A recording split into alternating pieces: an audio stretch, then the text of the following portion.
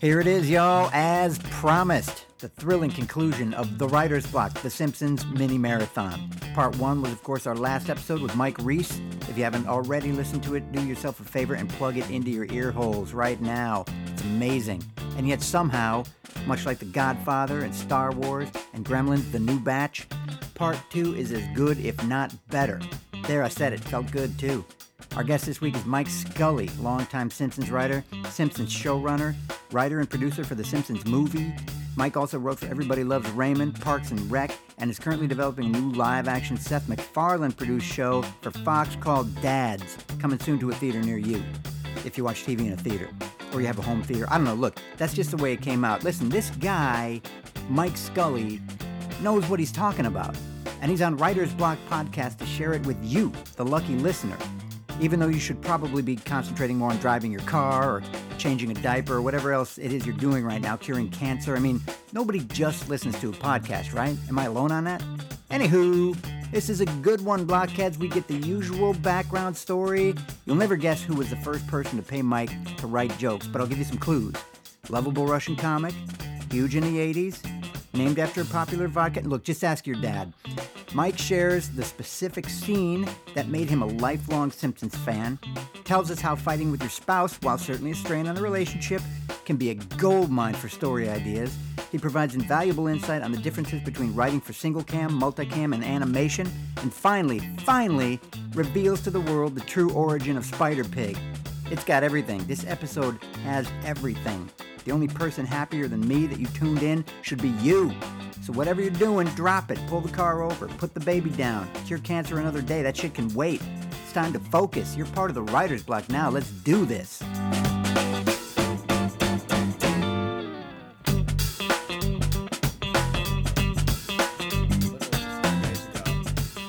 still in the casting process now, but we just cast Martin Mull. Always nice. Really fun. Yeah, the guy is always funny. He is. I was watching, I had an opportunity to interview somebody who had written for Fernwood Tonight. Oh, wow. So because I wanted to get an old school guy. Yeah. And so I started watching a bunch of clips from Fernwood Tonight that were online. And it's they had some kid on that they were very excited about who played piano, and he's just such a great pianist. And they were getting very serious about it. And all this stuff.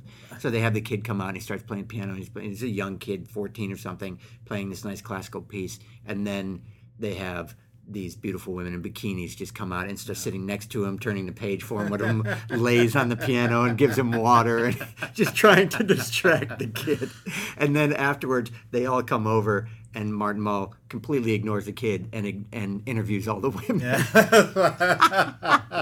One of my favorite, I don't know why I always remember this joke from that show, was right at the beginning of the show. They said, on tonight's show, they were listing the guests for the show. Uh-huh. It was, on tonight's show, a man who owns a building. It's so nice to to hear a line like that and then know that when they came up with it, they saw that humor in it and decided that they were going to be confident that other people would see it too. That's the tough part. And I believe he was the first guest listed. I think that, which is I also love. Oh yeah, it wasn't even like the third guest. It was the first. That was your go-to. That was going to keep the audience riveted. Yeah. Right. That's not the person that comes on in the last 5 minutes who juggles. Yeah. I'm sitting here in a expansive corner office. You got the corner office. Yes, somehow. With Mike Scully, a longtime writer and producer and showrunner for The Simpsons. And your resume goes on and on and on, sir. Well, that's because I'm old. That's one thing. It's one way to get to it. Yeah, I've been very lucky. I've worked on shows like Parks and Recreation, Everybody Loves Raymond, and some other lesser-known shows like What a Country, Out of This World, Top of the Heap. I should probably leave spaces so the audience at home can applaud.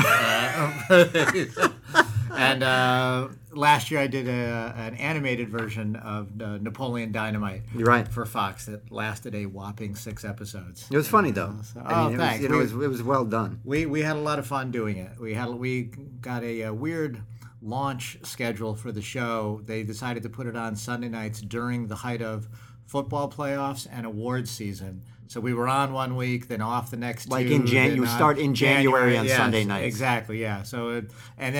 And good luck. One of the weeks we were on, we were opposite against the dead Whitney Houston Grammys, as I've come to call them. Because I remember that Saturday night when the story broke that she died. It was like my first thought was, okay, we're fucked Sunday night. There you go. Yeah. Everyone's gonna watch. Oh, and my blessings to her family. Yeah. Oh, and sorry for your loss. Let me do one thing, because normally I don't have such a big table, right? And because I only have this mic with me now, this turns into that. Oh wow! Okay. Yeah. It's big, so and it's so hard. Like I do the same thing. You'll see me doing it, but I've gotten a little better at kind of like. I'll sit on my hands. Yeah, I don't want to lay down any rules, but it becomes like if you've ever listened to these kind of things, it becomes like ridiculously distracting. Oh, okay. Especially when we got the rings. All right. We got the married men keep doing this. And it becomes craziness. Yeah, you don't want to interview any multiple Super Bowl winners. Then I guess that would get quite noisy. Who would want to do that? I met Joe Montana once. Did you really? Yeah, that was. I'm often asked about whether or not I meet the guests at the Daily Show, and we are discouraged from doing that. Just as a rule from the beginning, it's like let's not start a floodgate here. Yes. But I grew up in the Bay Area through the '80s, and so when I heard that Joe Montana was going to be on the show, which was a long time ago, I said, well, this is. I went up to this guy, Hank Gallo, who I'd known for years, and he was the audience or the booker. I said, I don't do this, but you have to let me meet this guy. Yeah. And I did. It was very pleasant. I worked out what I was going to say to him. Yes, I know. And it went well. I was so happy with myself. That's great. That's great. I just got to meet Bruce Springsteen for the first time a few weeks ago, and I've been a fan for 40 years. I started going when I was 16, and I'm 56 Did you grow up on now. the East Coast? I grew up in Springfield, Massachusetts, and so I went to a charity thing for Music Cares, and they were honoring him as Person of the Year. In fact, John Stewart was hosting it, and he was hilarious. Great. One of them might have been my joke. I'm not sure. We didn't have Oh, really? Yeah, we wrote a few jokes for him. He was really funny. But Bruce was sitting maybe about 6 tables away from where I was. And I've all these years I've seen hundreds of shows, never met the man. And my wife said, "This is your chance. He's down here. Just go." And I was very nervous. I finally decided, "Oh, screw it, I'm going to do it." And I literally, there was such a crowd around him, I found myself shoving Sting and Elton John out of the way to break through the crowd to get to Bruce to shake his hand, but I got to, and it was quite a thrill. That's hilarious. Not for Excuse him, me, but Sting. for me. Yes, Excuse me, Mr. John. I'm a huge fan of both this, but I just pushed him aside. I'm on a mission. Love you guys, but I got something to do here. Yeah, I'll meet you some other time. That's hilarious. I get the. I actually wrote that down, that on your Twitter at Scully Mike, you list a few things you like, and it is this: Springsteen, Petty, Foo Fighters, Springsteen, L.A. Kings, and Springsteen. Yes, yeah, and NRBQ I think is it. NRBQ, yeah, right, yeah. Yes, yeah. My interests haven't changed much since I was 16. They're pretty much the same. I dress kind of the same. Right. I guess the only new one in that list would be Foo Fighters because they weren't around when I was 16. Right. But no, I'm basically the same guy. It's just Springsteen and hockey. It's pretty much it. When John did another thing with Springsteen, the Kennedy Center Honors. Yeah. He introduced him at the Kennedy Center Honors. That was awesome. Yeah. And I remember when he did that, we knew like Friday is going down to do this. It was a Saturday thing. And on Monday I come in and we're working on the show, and I'm on one of the pieces, and we get called in for rewrite. And so we're in the rewrite room, and it's myself, the other writer that I'm working with, John, executive producers, head writer, this kind of like relatively small 7, 8 people group. And we do our thing. We go through the rewrite. Here's the notes. Okay, we're going to go off and rewrite it. We're leaving, and I say, well, hey, wait a minute. How'd Saturday go? And John says, "Oh, wait a minute, wait right here." Runs into his office, comes back with his phone, and plays for us the message that Bruce Springsteen left for him the day after the honors. And so it's Springsteen's voice, undoubtedly. Yes. And it was so funny because he just started laughing right away. For some reason, he started the message laughing. Yeah. He's just I don't do Bruce Springsteen. He's like, John, if you do Springsteen, you just whisper loudly. Right. Because Yes. that's the secret. So he said, John, I gotta tell you, man, that was just so funny. I just love it. It was great. Really appreciate it. And so great to meet you. And man, it's just so funny.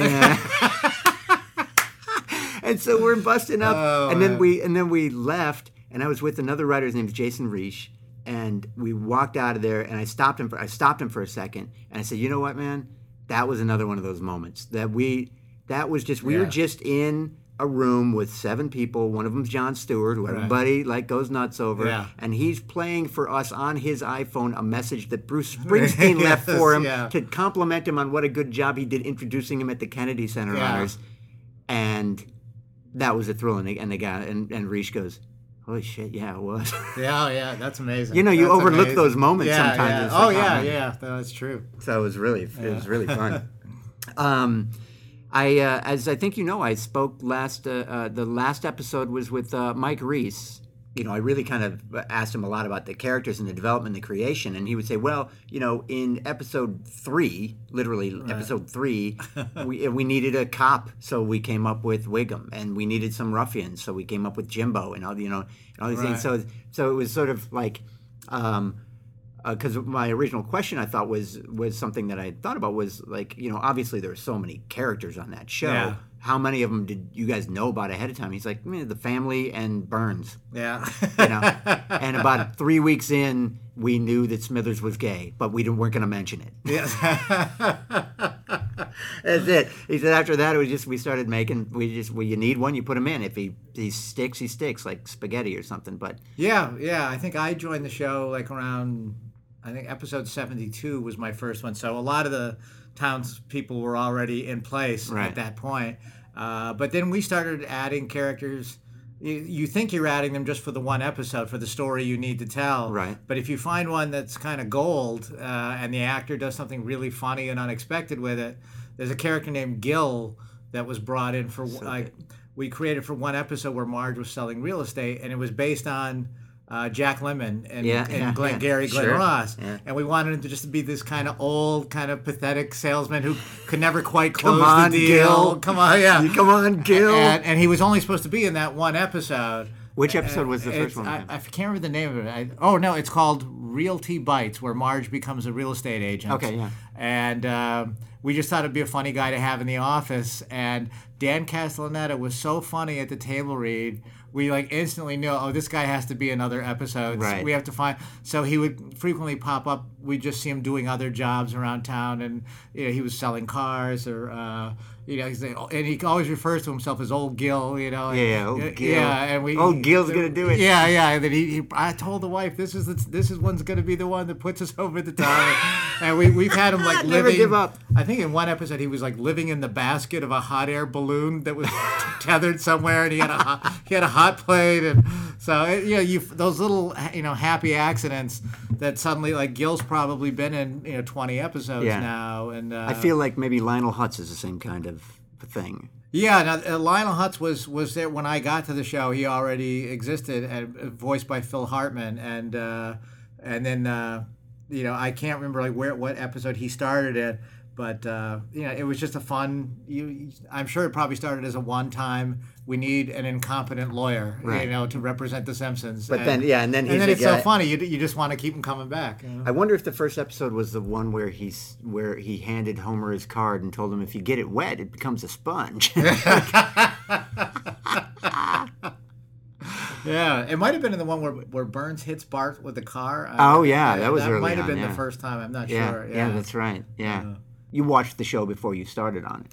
Well, it's funny because actually, when I saw those shorts on Tracy Ullman, Right. I wasn't a huge fan. Yeah, totally different thing, but I get it. I just I just kind of I didn't like it that much. I feel terrible saying.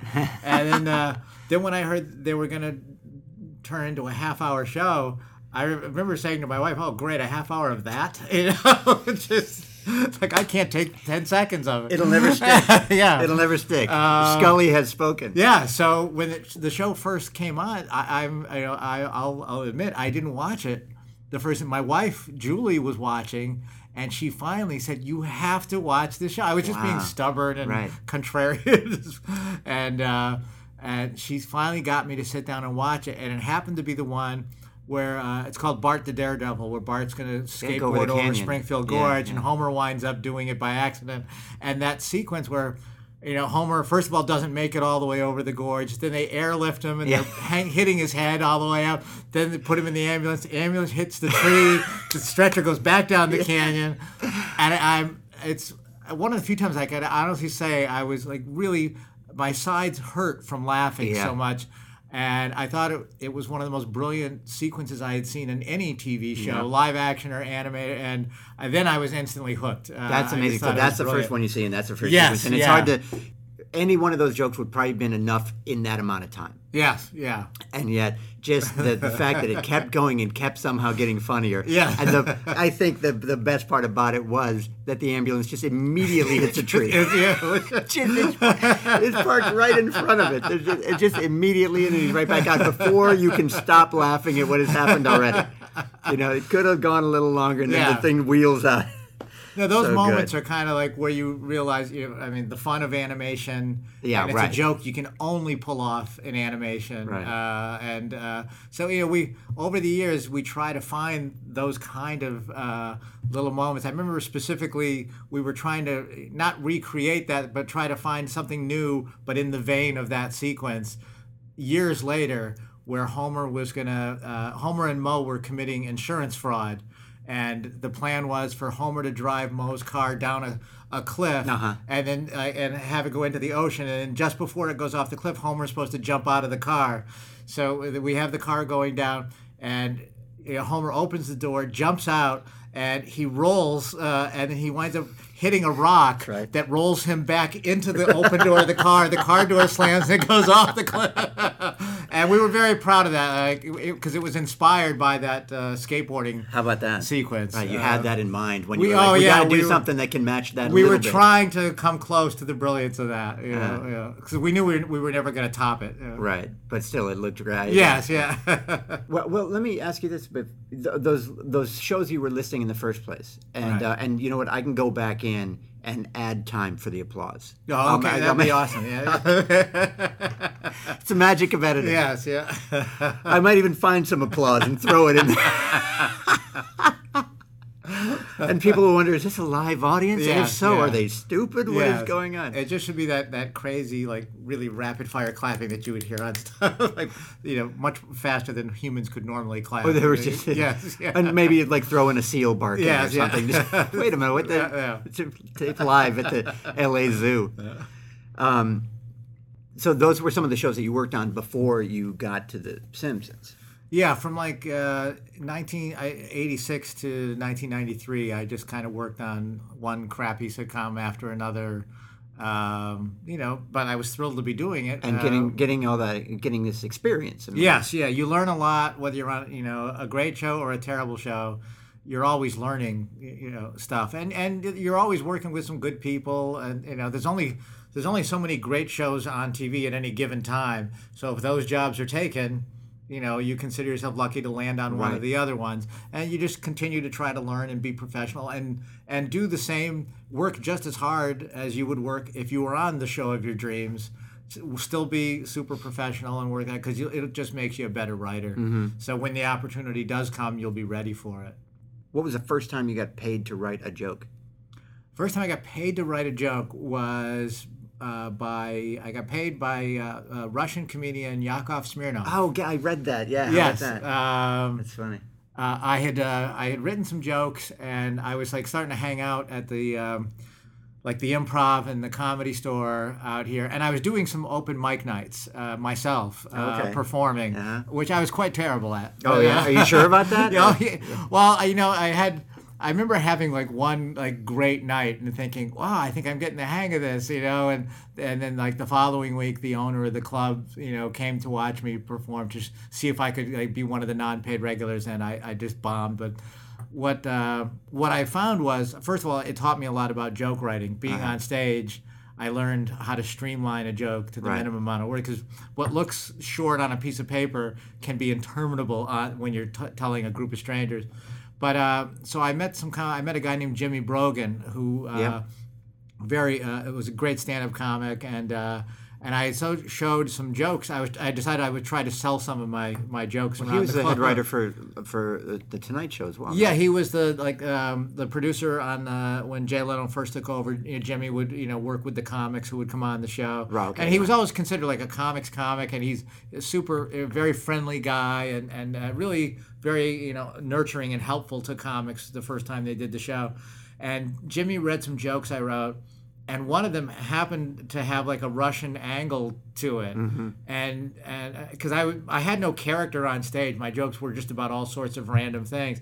And Jimmy said, "I know a guy who would probably want to buy this joke from you." Wow. And I hadn't heard of Yakov at this point, and so Jimmy gave it to Yakov, and Yakov called me up and said, "I want to buy this joke. Do you have any other Russian jokes?" And I just lied. I said, "Oh, sure, tons." And I spent a weekend. I got a whole file. Oh yeah, who doesn't? And I spent a weekend just writing, anything I could, like jokes about Russians, Russia, government, whatever, and sent them over to him. And he took them on the road, and he called me up after a couple of weeks, and he said, "A lot of this stuff is working. I'd like to, buy these jokes, and I'd like to hire you as my writer." So that's how that kind of worked out. He was great. I just talked to him a few days ago. We're still friends, yeah. And so that was my first job, actually being paid to write a joke. Yeah, I assume he already had What a Country. Yeah, yes, he had that. It would be a good thing to be able to lay claim to. Like, what did you write for him? Well, I wrote a little line called "What a Country." Yeah, exactly. No way! Oh my God, you're the What a Country guy. So it was a lot of fun, and I got to meet a lot of cool people. It was a fun time, because there was a lot of people kind of breaking at that point. People like. Louis Anderson and Rick Overton and Charlie Fleischer and Stephen Wright. And, you never knew like any given night at the club who was going to show up and do a set. So that was out here. That was out here, yeah. One night I was doing the Improv. It used to go down on Sunday nights, was their open mic night, and you just put your name on a piece of paper, they put it in the hat, and they just draw as the night goes on from like 8 o'clock till 2 in the morning. Right, and you go up and do 5 minutes. Yeah. And the crowd gets thinner and thinner as you go, because all the comics that go up leave. Yes, yeah. Inevitably, I'd wind up, on at like 1:30, 1:45. Right. And then one week, my name got called early in the night. Like they told me, you're coming up. Like there's like 2 more ahead of you. So and it was like 10 o'clock. The place was packed. So I knew my spot was coming up, and the MC started to give an intro. And said, we got a real treat coming up for you next. And I thought, well, that's an odd intro. He doesn't know who I am. And what I didn't know was Robin Williams had come into the club. For God's sake. And then you're next. And then he went up and did 45 minutes of, absolutely hilarious stuff. Just owned the place. And then he finished. And then they went back to the open mic thing, and I was the next one called up. So literally, while I'm walking up to the stage, there's people filing past me to leave. Yeah. And I'm up there, and I'm just watching everybody pay their bills and get out of the place. It was awful. Oh my God! And you thought it was going to be great. Yeah, that is those are 5 words you definitely never want to hear as an open mic comic. It's Robin Williams, then you. Then you, yeah. What? There was one time I was hosting at the Comic Strip in New York, and Eddie Murphy came in. And so I just said, well, we have a special guest for you. It doesn't need much of an introduction. I think you'll be happy you're here. Eddie Murphy, everybody. The place, of course, just goes nuts because he comes out of the back door. Yeah. They go completely nuts. He comes up. It's like 5 minutes before he can even say anything. Yeah. I mean, he's huge at this point. I can't remember exactly what point it was, but he's huge. And so he destroys the place, and then he says goodnight, and I have to go back up afterwards. I'm hosting the show. So I go back up afterwards, and I get up there. I shake his hand. He's walking off. They're up out of their seats. They're applauding. They're going nuts. They're whooping. They're doing the Arsenio thing. They're just going nuts. And I just let it go. I just kind of sat there. And when it kind of started coming down, I went up to the mic, and the first thing I said was, "Wow, you guys are really glad to have me back." And then, bam, I had him back, and I was able to do my thing afterwards. That's great. Yeah. I just talked to, he said one of the shows he worked on was Everybody Loves Raymond. Right, yes. I talked to Phil Rosenthal yesterday. Oh, Phil's great. But yeah, I loved working on Raymond. I was there for seasons 7 and 8. But this is while you're doing this. How is it? Because I know, like, you look at your IMDb page or something, and it's sort of like, there were a couple of questions I had about it. This is one of them, was you're working on, 3 of these shows at the same time. So right. I imagine, and sometimes it's like consulting this or consulting that. Right. So what level of involvement are you able to take in those shows when they're happening simultaneously? People have been like really wonderfully generous to me about accommodating my schedule. Basically, it all kind of works on like every Tuesday I'm at The Simpsons. As a consulting producer, and as is Mike, right? Mike is Wednesday. Oh, Mike is Wednesday. Thursday is Tom Gamble and Max Pross, and Friday is David Merkin. It's kind of a that's the like role of consulting producer. Yes, yeah, so Phil was very gracious in allowing me to do Simpson stuff while I was at Raymond. Mike Schur at Parks and Rec gave me the same arrangement. What a great show that ended up being. Yes, yeah. So I've been very lucky that people do that. I was even doing the Simpsons movie while at Raymond, and Phil was just incredibly flexible with me. And then, and actually, it's one of the reasons Phil appears in the Simpsons movie. He does the voice of I think the character is called Canyon Dad or Grand Canyon Dad. He's like a kid, the dad of a kid who takes his kid to see the Grand Canyon. I can't even remember what the joke is in the movie, but it's Phil doing the voice. Oh yeah. Because I was so grateful to him for how flexible he was with me.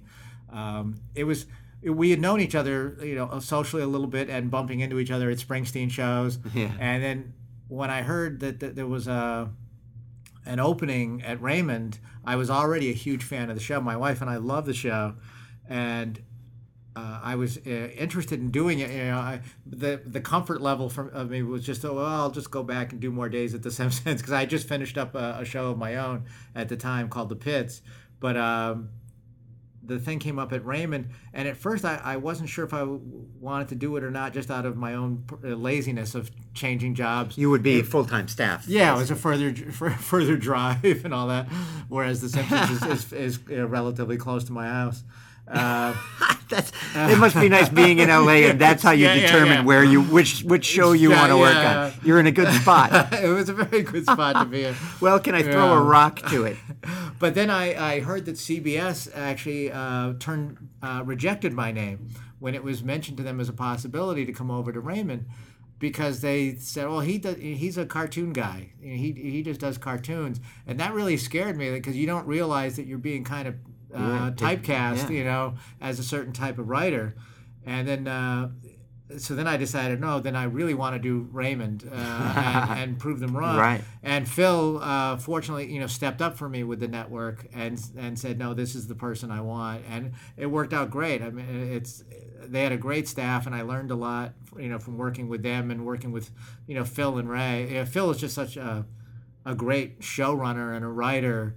That first of all, he gets you out every night at like 5, 6 o'clock. He mentioned that. He said, because we were talking about like SNL's schedule and stuff like that, and he mentioned that not only did he think it unconstructive, but just completely unnecessary and sort of mean. it's just the way, some people have these like kind of like warped theories that the magic happens after midnight, and I've been in those rooms many nights. Nothing magic has ever happened unless somebody was doing magic. Yes, one guy knew some magic. Yeah, one night, sleight of hand. One night David Copperfield walked in, but that's when the magic happened. That's a funny joke. That's a funny joke. The idea that well, I'll tell you one thing: when David Copperfield walks in, that's when the magic happens. Inevitably, the jokes you put in like at 2 a.m. the next day, when you see it in the cold light of day, they get cut because they're not funny. They were funny at 2 a.m. because you were all exhausted and punchy. Right. It's not productive. And Phil, had this theory.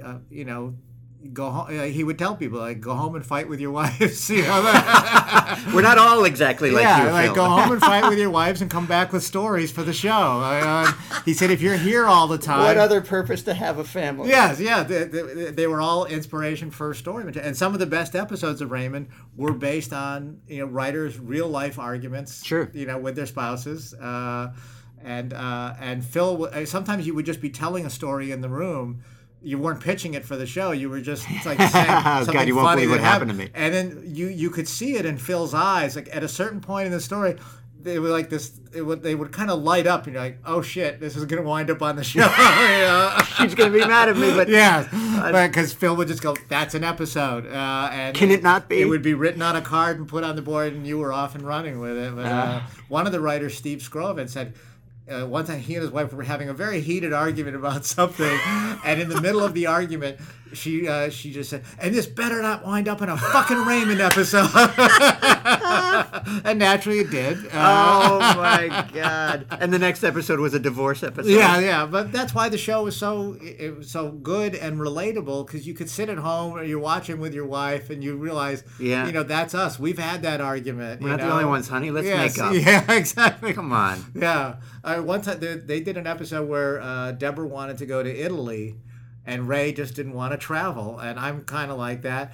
And she said, "Why would you not want to go to Italy? It's a chance to see other cultures." And Raymond said, and this is a line I had literally said to my wife years earlier, and I said, "I'm not really interested in other cultures." And then Ray says it in the show, and I turned to my wife and said, "See?" I said, "It's not just me. You're basing your argument on a fictional TV character that you wrote." Yeah, no, at that time I wasn't even on the show. Oh, you were never. We were just watching as fans. Oh, he happened to use a line that you've learned. That I had said to my wife. I'm not interested in other cultures. Yeah. Look, let me be honest with you. Yeah. I forgot to mention this before we got married, but you should know something. It was zero interest in things outside of this house. Yeah, the show was great at kind of hitting that sweet spot where people, felt connected to the characters. So that's an interesting story you say about here you are. You were writing for The Simpsons all this time. You were the showrunner for The Simpsons. The Simpsons is a gigantic show. This is an amazing credit. And then you wonder whether or not you want to go over to Raymond, and then you find that you're getting blocked from it potentially, which seems crazy to anybody on the outside, but I kind of get what they're talking about. Right. So, and I definitely get your desire to say, well, you're going to be wrong about that, and I'm going to show you.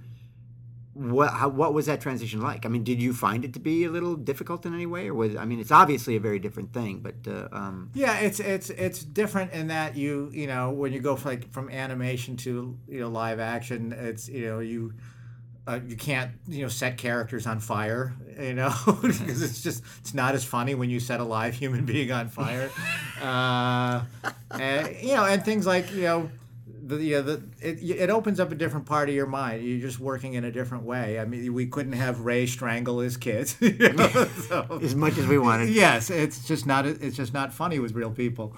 But for them to think that's what that you're going to sit down and write a script with that stuff in it is so ridiculous. Well, the networks have this need to feel like they understand, the process and how writing works and how writers think, and that you can only do this kind of writing is, it's insane. It's just about stories and being able to tell stories with the characters and the context that you're given. And, so from that point on, I decided, well, I'm never going to do just one thing again. So like when the opportunity for Parks and Rec came up, I had never done single cam before. Right. So I thought, oh, this is a great opportunity to. And that's a different style as well. It's a whole different style of writing and shooting. So I was really anxious to do that and give that a try. Can you tell us a little bit about the basic differences between writing for multicam and single cam? Yeah, well, in multicam, you have a studio audience there. There's a live audience. You're kind of performances may be slightly heightened, because it's more of like it's like a play. It's like doing a Broadway show. So you're playing a little bit more for the audience, and probably the biggest difference is like every scene has to end on a joke. You got to end on a laugh, because the audience that's there watches sitcoms at home, and that's what they're kind of programmed to see. So if a scene just suddenly ends without a laugh, they're kind of thrown off. Like it's like, well, something died there. Right. They think you messed up. They think it was on purpose that there's not a laugh. So you just that's kind of like the.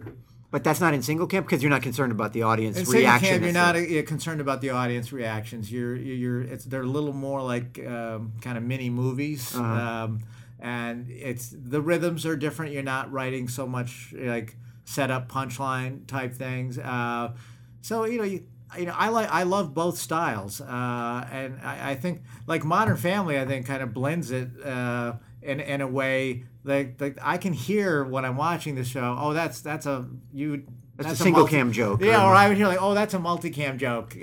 But they've kind of nicely disguised it and made it sound a little more conversational. Than maybe in a multicam joke you might have worded it slightly different to make it punchier.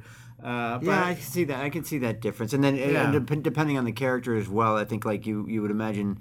I can imagine Phil, the dad, doing multicam type jokes because he's almost, but it's almost part of his character to be a joke teller, or to believe that he is. Yeah. And the fun in multicam is the live audience does make it fun. It's and particularly once a show, if a show is a hit, it's kind of fun because like in Raymond, they knew the characters so well.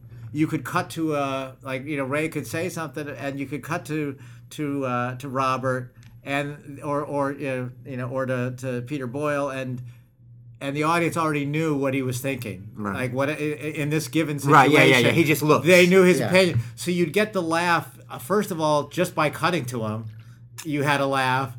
Then he would do the line, which would get another laugh. Then you would cut to the reaction of like Deborah Marie, and then you got another laugh. Off of that because the audiences are so connected with these characters. There's a great episode written by Tucker Cawley. It actually won an Emmy, and the whole thing is a very passive-aggressive battle Ray and Deborah are having over who has to put a suitcase away. Well, that's the one they tried to do in the movie, too. From a weekend trip, yeah. The Russians were saying that's not funny. I don't understand what's funny about that. And it was based on something that had really happened with Tucker and his wife. And there's a scene in it where, Deborah finally admits to Frank's sitting in the recliner eating, his chips or whatever he's normally doing. And she tells him what's going on. And Frank says... He says, he goes, I think that would come under the heading of woman's work. Oh, yeah, right. And the camera just goes to Deborah, and without her saying anything, there's like a 30-second laugh because, the show is at that point in season 7. The characters are very well established. You know exactly what Deborah's thinking. So there's a long laugh before she even gets to the line. And ultimately it winds up, I forgot what she says to Frank, but then he kind of back it goes, but then again, I could be wrong. Well, that's interesting because that really points out the excitement and the difference of single cam, multicam, because you can't write that pause into a single cam. Yeah. Even though they might be reacting that way at home, you don't get to tell that joke. Yeah. And you don't even know whether or not you get to tell that joke really that night. It's up to her as an actress to gauge what the reaction is and how long she can hold that. Yes. Yeah. And and if it's happening, hold it for as long as you can. Yeah. Yeah. And what I love in single cams like Parks and Rec and The Office and Modern Family, they don't use like music to try and multicams don't do this either, to try and tell you where the funny part is. Like there's some single cams now where they're getting kind of heavy on scoring them like a small movie, and you get to that, I just call it do do do do do do do, where the music is telling you, oh, this is a lighthearted moment.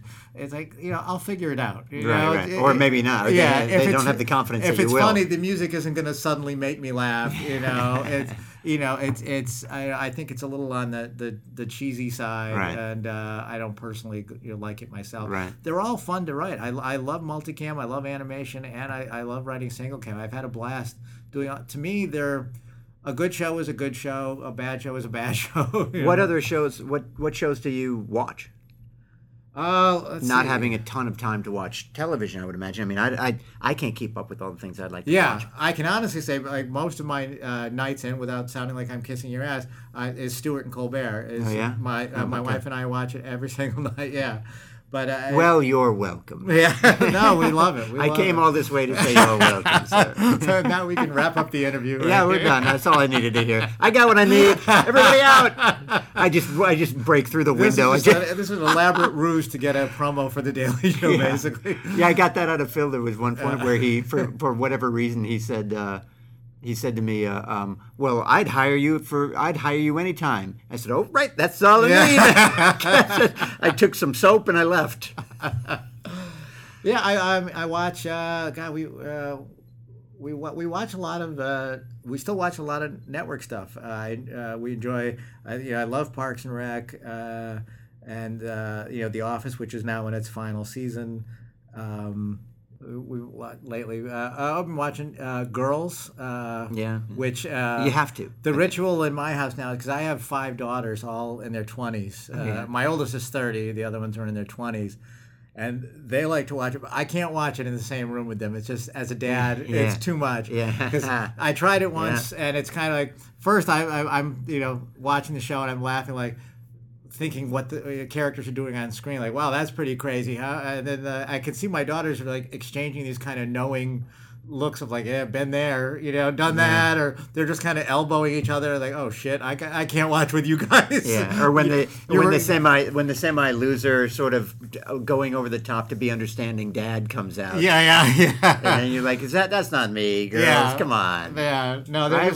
We got it, right? Yeah. We're good. They're relating to these girls way too much for my taste. So, literally Sunday nights, they'll be downstairs watching it, and I'm upstairs watching it. We're watching the same show, and then we'll get together. Like, yeah, it was a funny episode. Yeah, it was funny, but we won't get into the specifics. No, because I don't want to know that you thought a thing was funny, yeah. because I know the only reason you would think it's funny. Yes, and I don't want to exactly. think that. Exactly. Yeah. So, Can you tell me a little bit about? Mike had told me that that doing the Simpsons movie, which was fantastic, and you played a large role in, I think. Yeah. Yeah, that was, and that's always a kind of a risky thing. Oh, now it's gonna be a movie, but boy, it was just so good. And he said that was an interesting story in and of itself, just kind of getting it made or creating it. Do you know what he's talking about? Is there something you can tell me about that? Oh yeah, I mean it took a lot longer than we thought it was going to. Originally, we thought it was going to take like 2.5 years, and it was a 4-year process. Wow. We wrote. That's like renovating a kitchen. Yeah. That's usually the way that goes. We wrote I believe it was 166 drafts of that movie. That's insane. Yes. Full rewrites? Like? Not completely, but significant changes. There was a lot of stuff on either the cutting room floor or just the room of the writers, just the floor of the writers' room. You didn't set out thinking like we're gonna do this, but like obviously not that many. No. Were you in on all of those? Yes, I was in so much work from beginning to end. There was myself and Al Jean, David Merkin, George Meyer, John Swartzwelder, John Vitti, Mike Reese, and Matt Groening and Jim Brooks. I think were the original group. Well, yeah, the ones who said yes in the beginning. Yeah, we weren't sure like how, because the show was still going at the same time. Right. So we didn't want to like not do a season of the show or do less episodes. So it was very time, particularly for Al Jean, who was constantly like having to run like upstairs to the writers' room of the show to make sure things were still on track. He was the showrunner at the time? Yeah, he was running the show. And then he'd come back down to the movie room. And I think the toughest part of it was that we had waited so long to do it that we found ourselves, when trying to think of a story for it, we bumped into a lot of episodes of the show. Right. And, we would get excited about something, and then somebody would remember, wait a minute, season 3, didn't we kind of do this? And like, so funny. Fuck, That happens to us a lot, too. Yeah. It's like, no, we already did that. Sometimes it's like Colbert did that, but a lot of times it's like, we did that back when we did the thing. And it's like, oh, yeah, okay, all right, so well. that was the toughest thing, was just coming up with a story that we felt we hadn't done, and also a story that had enough in it visually and dramatically to support the weight of a movie. Right. That didn't just feel like an episode of the show. And also visually, we wanted to do things, a little more cinematic. And David Silverman, our director, did a great job of that. So there were storylines. We had a lot of trouble with the Lisa romance storyline that I think in the final version it's her with an Irish boy, I believe, named Colin, was the one we finally settled on. But there was at one point a big Lisa Milhouse romance that we ultimately discarded, and there was another one too, a musician kid, I think, that got thrown out. And as those changed, does that automatically kind of change other aspects? Yeah, it hit like other scenes of the show. And the idea of them going to Alaska it wasn't part of the original idea. Then it was, how do we get them to Alaska, was a long time. There was like chase scenes and these very elaborate there was musical numbers that came and went. So it was a lot of trial and error, and it felt like at one point like every animator in town was working on that movie. Wow.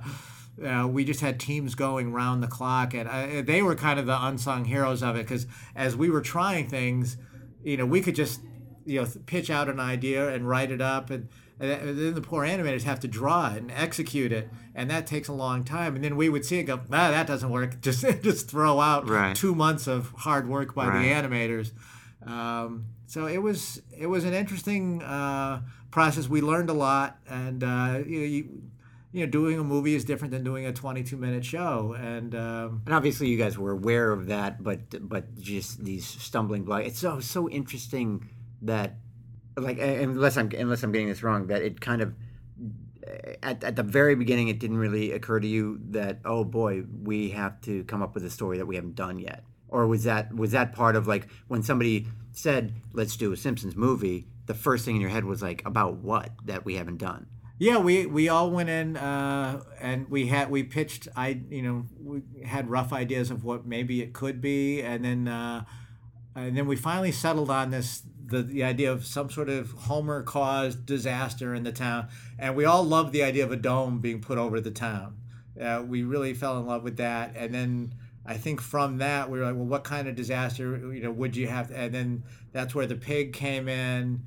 And I think Matt Groening might have had the thing about the pig, polluting the water supply in the town, and it just kind of snowballed from there. But we had the dome kind of from day one. Yeah, okay. You knew you wanted to cover the town with a dome. Yes, All we know is something has to happen there that the rest of the world needs to cut off Springfield from. Yeah, and then from there to figure out all the other and then when we had the idea of the family being run out of town. Like the mob, we wanted to do the angry mob scene with the torches, and you get all your characters in. But then it was like, okay, we've covered the town with a dome, we've sealed it off from the world. Now we need to get the family out of town. Yeah, so, wait a minute. Thus, the sinkhole in the backyard was created. It's the classic: get your family in a dome, get the family out of the dome. Yes, exactly. It's a classic structure, really, when you look at it. Yeah, and then we had to figure out, well, how long did we want them away from the town? Do we want to cut back to the town while the Simpsons are somewhere else? Sure. And what's and you have a number of people working on this who have different opinions about those things. Oh, totally. Yeah, totally. So, there was a lot of, I don't recall it ever, like, the arguments getting like unpleasant, but there was heated discussion, Yeah, right. which you want. You want people to be passionate about their opinions. And there were times where we were just kind of just sick of it, and you want to just walk away from it for a while and come back with fresh eyes. So I found a few months ago, I was That's the 4 years. yeah, I was cleaning out my garage, and I found a copy of our very first draft of the script, which Oh, was wow. incredibly long. First, it was maybe like 190 pages or something. But I sat back and I really enjoyed reading it, just because there was tons of great jokes that didn't make it into the final movie because we changed stories. But it was just fun to read them again, and What a great thing to have. The yes, first yeah. draft. Yeah, it was really fun, and we there was a lot of kind of secrecy around the movie. We were afraid of the internet, of the scripts leaking out and things like that. I think it was called on the first draft. I think it was called. Which is why you clearly buried them all in your garage. But yeah, I think it was The only called way to like keep- the Mall movie, or it was. It didn't have the Simpsons name on it or Okay. anything. And yeah, we all like signed confidentiality agreements. Every script was watermarked with your name in case somebody accidentally you can't lost take it or it home. sold it. Yeah, right. Yeah, and I was always hiding it from my kids. Were always trying to get at it. Right. But, yeah, it was a long, process, but fun when it was done. We were pretty happy with the way it came out. Yeah, it was great. Oh, thanks. I appreciate Yeah, it. and I understand what you're talking about, getting it done while you're also doing the show. We wrote the 2 books, The America and Earth, Yeah, right. Yeah. while we were doing the show, and man, did things get busy around there when we were doing those. Yes, it's That's when very we were working late time-consuming, and working yeah. weekends and working dark weeks. Yeah. That's when we, like, right now, I wouldn't be out here if we were working on a book. Yeah. We'd be working on the book. Yeah, one of the last things that went into the movie that wound up being one of the most popular things that we didn't anticipate was Spider Pig. The Yeah. Spider Pig song was done, I would say, in the last 6 months of the movie. We just had Homer. We just wanted the pig making a mess in the house, and we had Homer we had the hoof prints all over the floor, and then we thought it was funny if they were on the ceiling. And then we were like, well, how did the pig get on the ceiling? And I think Al Jean said, look, Marge, it's the Amazing Spider Pig. And then somebody else, maybe David Merkin or somebody in the room, David Silverman, the director, I think first started like, Spider Pig, Spider Pig. And then we just started making up the lyrics, does whatever a Spider Pig does. And then we go to the test screenings, and everyone's coming out singing that song that was like really came up with Last minute kind of thing. and just kind of like vomited out Right. in 10 seconds, and that was like one of the sticking. It had that stuck with but people. had Spider Pig been in the first draft, it's out. Probably. It's we out. probably would have gotten bored with Yeah, it. the benefit of timing. Spider Pig benefited from timing. Yes, yeah.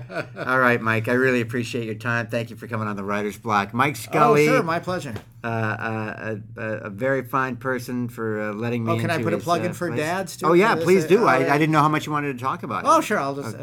Yeah, no, I'm currently working on a live action multicam show for Fox called Dads, written by Alex Sulkin and Wellesley Wild, and executive produced by Seth MacFarlane, which is the team who not only does Family Guy but gave you the movie Ted. Gave you and pretty much every other show on television. I think. Yes, yeah. So they're incredibly talented. We all worked together years ago, 10 or 12 years ago. We worked together on a show called The Pits for Fox that lasted about 4 weeks. But that's where we all met for the first time. So Right. out of that failed sitcom, Blooms arose. Yeah, Seth, and Alec and Wellesley, teamed up, and they've gone on and done great things. So we have, high hopes for this show. We have a really great cast: Martin Mull and Is it this fall? Peter Riegert. It's for this fall. We're shooting the first one in about 3 weeks. Great. All right. So I just wanted to put a plug in for Look them. for it. Yeah. Yeah, I watch every pilot and then decide after that what I'm going to do. But Dad, Yeah. Dad is high up on the list now. Got to do it. You heard it here first on the Yeah. Writer's Block, or maybe second. I don't know. Yeah, If you read we think- Variety, you might have heard it already. Well, the networks are doing a lot more multicam pilots this year than they've done, I would say, in the past 5 years. Yeah. I think you're going to see more of a balance on the schedule next year. Sitcoms kind of storming back. Yes, it's coming back, and also Good thing. They're funny. multicams. You can do like 2 multicam pilots for the cost of 1 single cam, and it's a great Today only? Yeah, today only. It's a great form because when it works, like shows like Raymond or Big Bang, like CBS, everyone says, "Oh, that's CBS territory." Like, no, it used to be all the networks' territory. You just lost faith. They started to blame. They would do a multicam pilot that didn't work, and they go, "Oh, the audience hates the genre." And I always felt like, no, you can't blame the genre for the content. Right. People, sometimes you just do shitty shows. Right, They yeah. don't, with the best of intentions, they just don't come out good.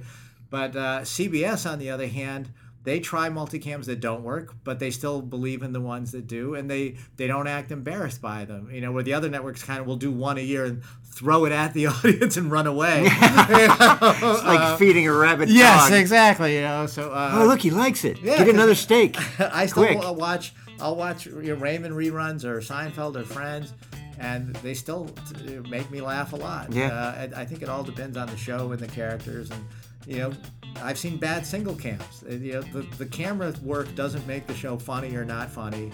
It's it's the casting, it's the writing, it's all the things that always have to come together. Well, there have been a lot of good shows. There's a lot of good shows out there. There's a lot of good shows coming up, and you've been involved and responsible for a lot of it. And thank you for your contributions to the comedic society. Well, I'm not qualified to do anything else. I didn't even go. There you go. Right? Isn't it beautiful that we have this out? What an out. I quit college the very first day I went. There's a lesson for you, kids. Yeah, so don't waste your time in Don't college. go to college. Yes. Be like Mike. Yes, you can always fall back on show business if college doesn't work out. Well, I can't imagine better advice to go out on. Thank you very much, Mike. Say goodnight, Mike. Thank you, Jared. Good night, Mike. What did I tell you, blockheads? Good stuff. I cannot tell a lie. Big announcement here. I went to LA, taped a bunch of interviews. It was awesome. So we're going to start posting new episodes every week from now on for at least the next few months, starting Monday the 25th with Sarah Silverman. Why would I lie about that? Don't miss it. And don't miss the opportunity to tell your friends. April 1st, we have Phil Rosenthal, the creator of Everybody Loves Raymond. April 8th, the one and only Lewis Black. We'll be taping that one live in front of an audience at the Chapel Hill Comedy Festival in North Carolina. This shit is for real. After that, Neil Brennan, Rob Corddry. The floodgates are open on the writer's block, and you are soaking in it. Feel you next week.